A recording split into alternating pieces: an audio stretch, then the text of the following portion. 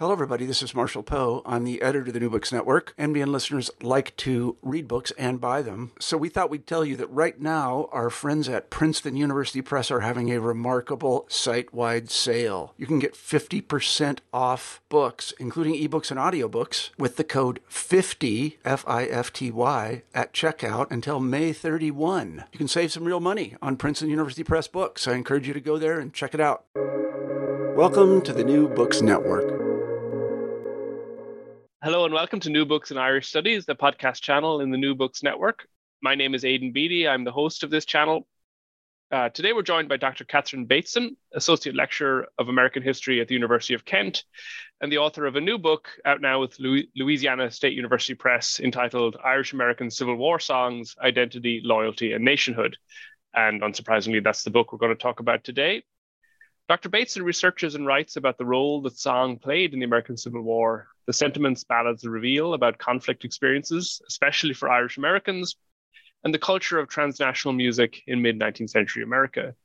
She has also written about aspects of retreat, enemy encounters, and home front identity, as articulated in American Civil War songs, and the role of music and song in military history more broadly. She has spoken about these aspects to a variety of US museums, podcasts, and institutions, alongside teaching American history from the colonial period right through to the present day, although she specializes in 18th and 19th century history, as well as in social, cultural, indigenous, racial and ethnic, gender, and environmental topics.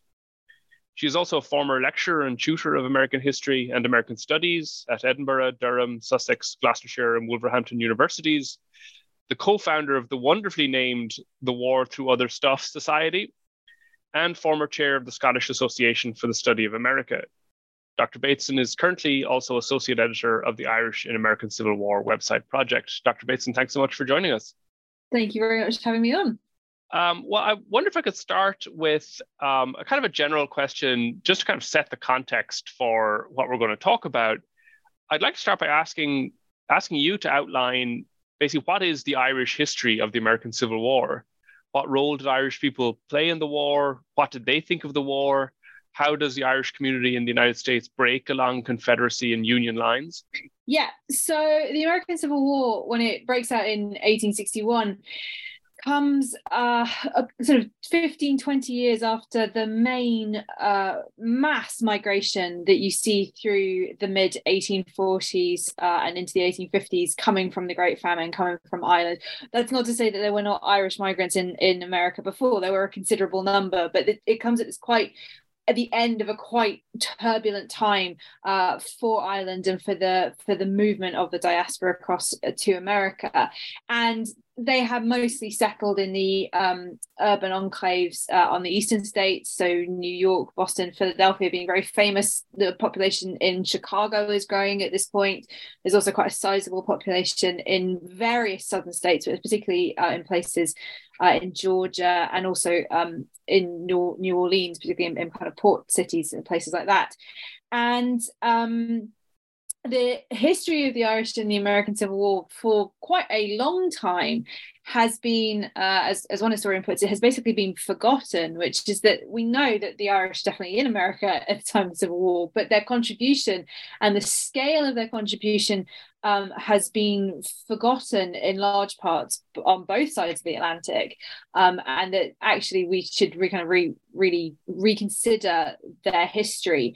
Partly, I think it's also because when you think popularly of the American Civil War and the Irish, you immediately jump to, in popular culture, Gangs of New York and the New York draft riots in July of 1863, and that somehow those 13 days speak to the entire 4-year period of being very anti-war, anti the Lincoln administration, anti-emancipation, and so on and so forth. But actually, there is a much bigger and more nuanced history as to what's going on, and it reflects, as what I sort of do in the book too, about how the diaspora is adapting and assimilating in many circumstances, and also kind of just developing as the rest of the nation is developing in this very turbulent time in the middle of the 19th century. And they're not all draft rioting, and they're not all the stereotypical figures that you'd imagine that we have popularly thought, certainly in popular culture, thought about. Mm-hmm. So maybe if I could ask you about that thing of adapting and assimilating as you move to the United States, what actually is happening to Irish musical culture when Irish people arrive in these large numbers? Is it just a simple importation of Irish music, or does it become something new and different? Well, when they turn up in the 1840s and 50s, they'll realize that actually by that point, most of American music has already become Irish, or vice versa. So musical tunes from 1700s, 1800, early 1800s Ireland are throughout American musical culture by that point. They have been adopted through the fact that lots of songbooks, particularly famously Thomas Moore's Irish Melodies, which every traditional Irish tune, almost everyone, has a root back to, that had been circulating since the early 1800s. There are some older tunes that had adopted, and what happens is that these tunes are being sung and set to new lyrics in America, what are known as contrafacta. So you're using the same tune, but you're setting new lyrics to it, which is, for musical culture, the easiest way to learn a song. It's the habit we've lost, partly because of copyright now, but also because we just don't consume music in the same way that you did in the 19th century. So they would have known very familiar tunes, and the sounds and that kind of oral culture would have been quite familiar. They also would have known much older 17th century Scottish tunes that were similarly going around. Pretty much anything written by Robert Burns was co-opted by America well by the 19th century. So what effectively it shows is that American culture itself, almost since its actual early republic days, or its kind of initial founding from the 1790s onwards, had been consuming and adopting and co-opting and also assimilating different groups and cultures for its own culture, effectively. So there's not very much original made in American culture in the 19th century. It's coming from other things. I often use the easiest example to show this is the tune of the Star Spangled Banner, which is actually an English drinking glee club tune.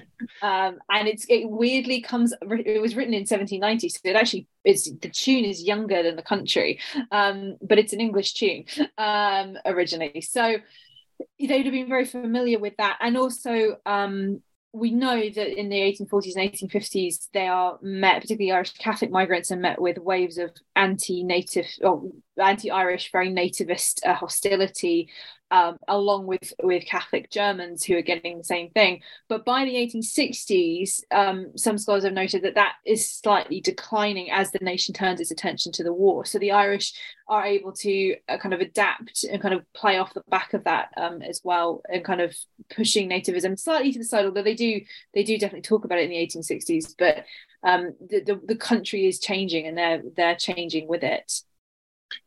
So as Irish will then enter the war and they start writing songs about the war, are they writing songs that are kind of uniquely Irish, or is this just part of a broader Civil War musical culture?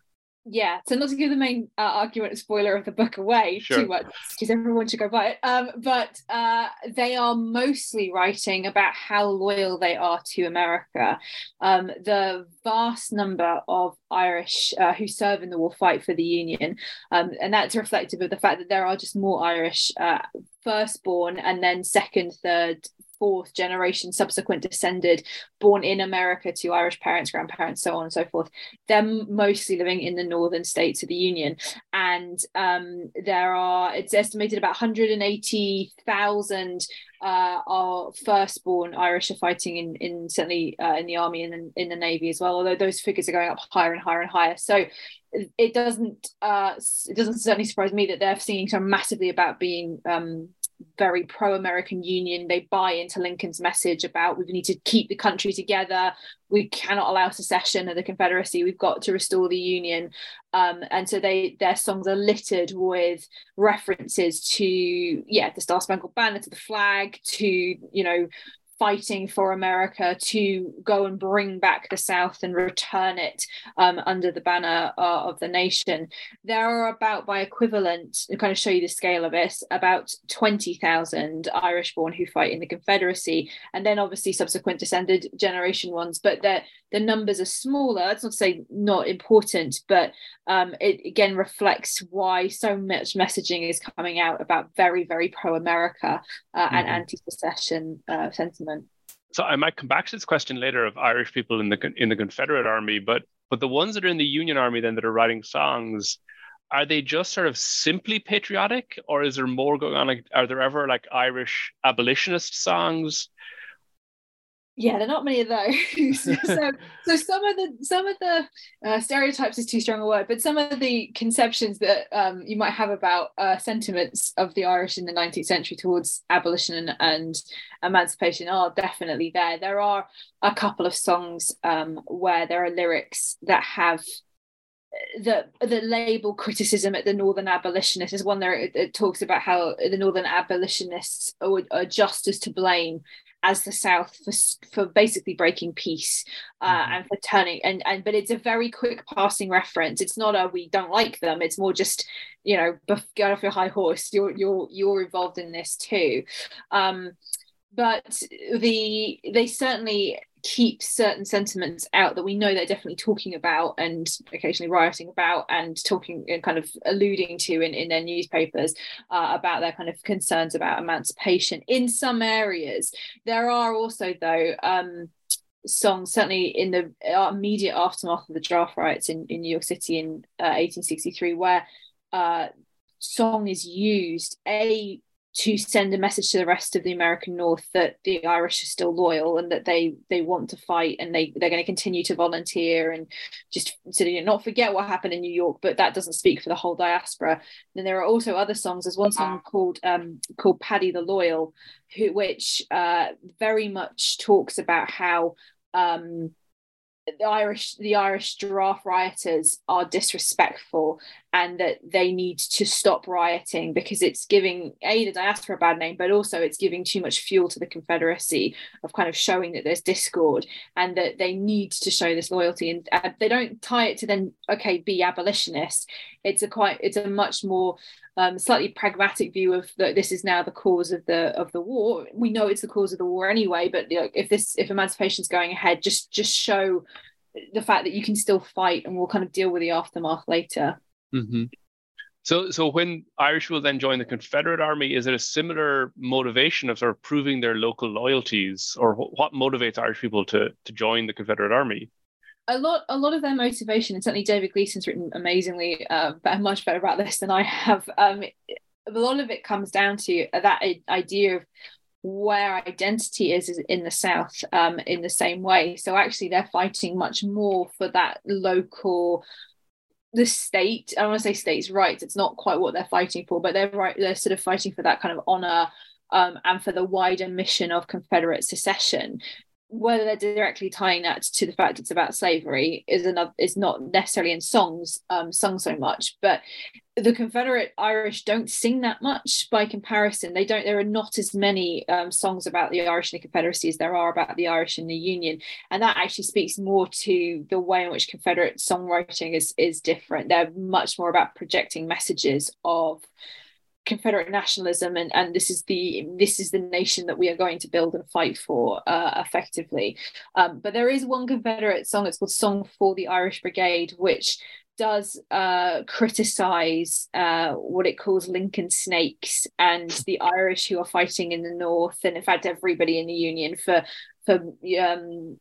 the way in which they're trying to hold the South back from their self-determination. So there is a little bit of certainly early on in the war kind of buying into that earlier message, but then they're because there's no one thing to hook themselves around, and the Irish in the northern states the Union has the Irish Brigade, which is made up of 5 regiments, 3 from New York, 1 from Pennsylvania, 1 from Massachusetts. It becomes a cultural thing in and of itself. It's got famous all Irish brigades. There are all Irish brigades and units in the Confederacy, but no official Irish brigade. So that also affects the way in which they sing, because they're kind of adopting more Confederate stuff because they're just able to, because they're sort of assimilating in and around the army.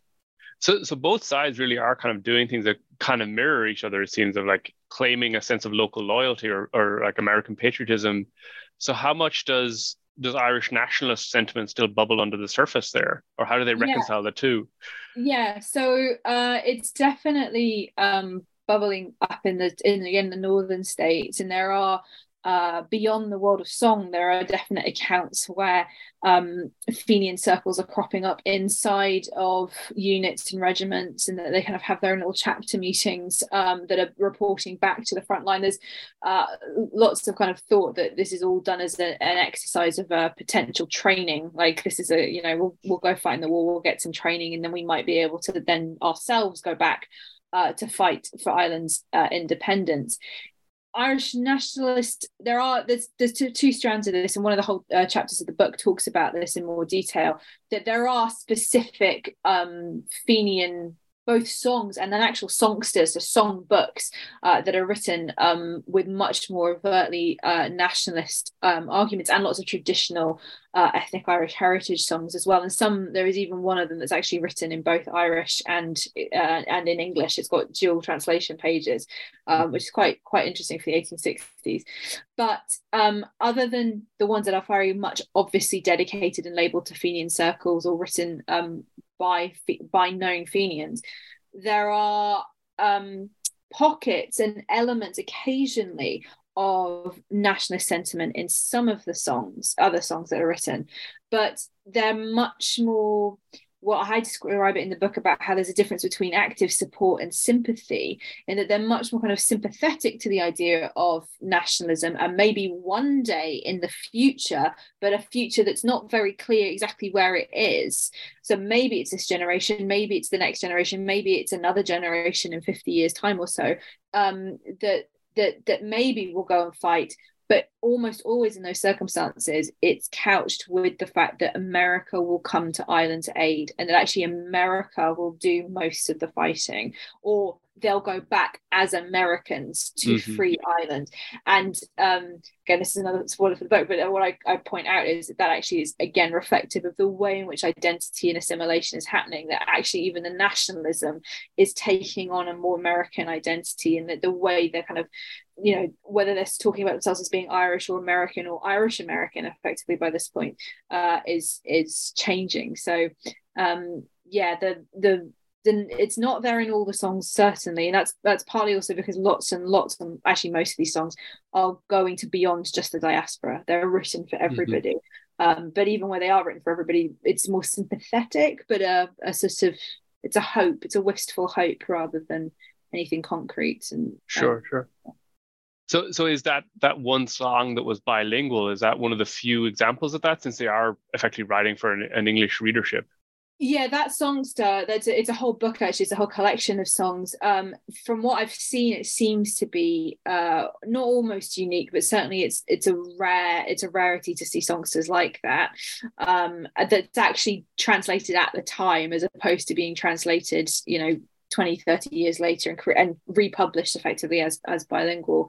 But no, most of the time they're not. And there are a few people right now who are kind of studying about the state of the Irish language in 1860s and 1870s America, before there's kind of a revival, as part of a bigger revival come the 1880s and 1890s. But what you do see, though, is odd pockets and references of the Irish language in their English written songs. So their anglicised phrases crop up that occasionally filter in, which means that, again, about stepping off the boat and what they'd be familiar with, those phrases are circulating, and certainly those most associated with kind of military culture and a longer history of foreign military service that the Irish have.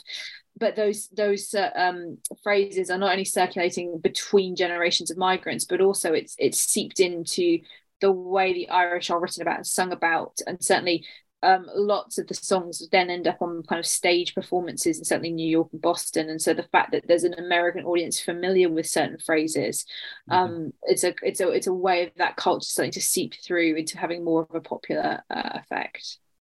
That's really fascinating. So where does all this go then after the Civil War? Like, is there a Reconstruction history of Irish music, or a Jim Crow history or anything like that? Yeah, good question, because I definitely skipped that. The book ends in kind of 1865, and then it talks a little bit about the First War, which I'll come on to. But actually, a lot of these songs they disappear into the archives. They're very. There are about 11,000 songs written in general about this in the Civil War period, of which my book kind of looks at kind of 100 or 150 or so Irish ones, and lots and lots of those are either completely lost in that we have no archival record of them, or because song sheets are ephemeral. You're not really, once you've learnt songs, you don't necessarily need to keep the lyrics. If you think about all the songs that we know, we're very rarely reading the lyrics as we sing them on the radio and they're playing on the radio. So what survives is also about archival survival as well, but lots of the themes and sentiments and the specificity of some of the songs about particular battles, they just disappear into the archive, and they might occasionally get sung about. And certainly there are Irish soldiers who go on to stay in certainly the Union, what becomes the US Army, and there's a whole history relating to them in the 1870s and 1880s out in the West, and what they get up to in the American Indian Wars. And I think the less that they want to remember that one, the better. But that's a whole complicated history there.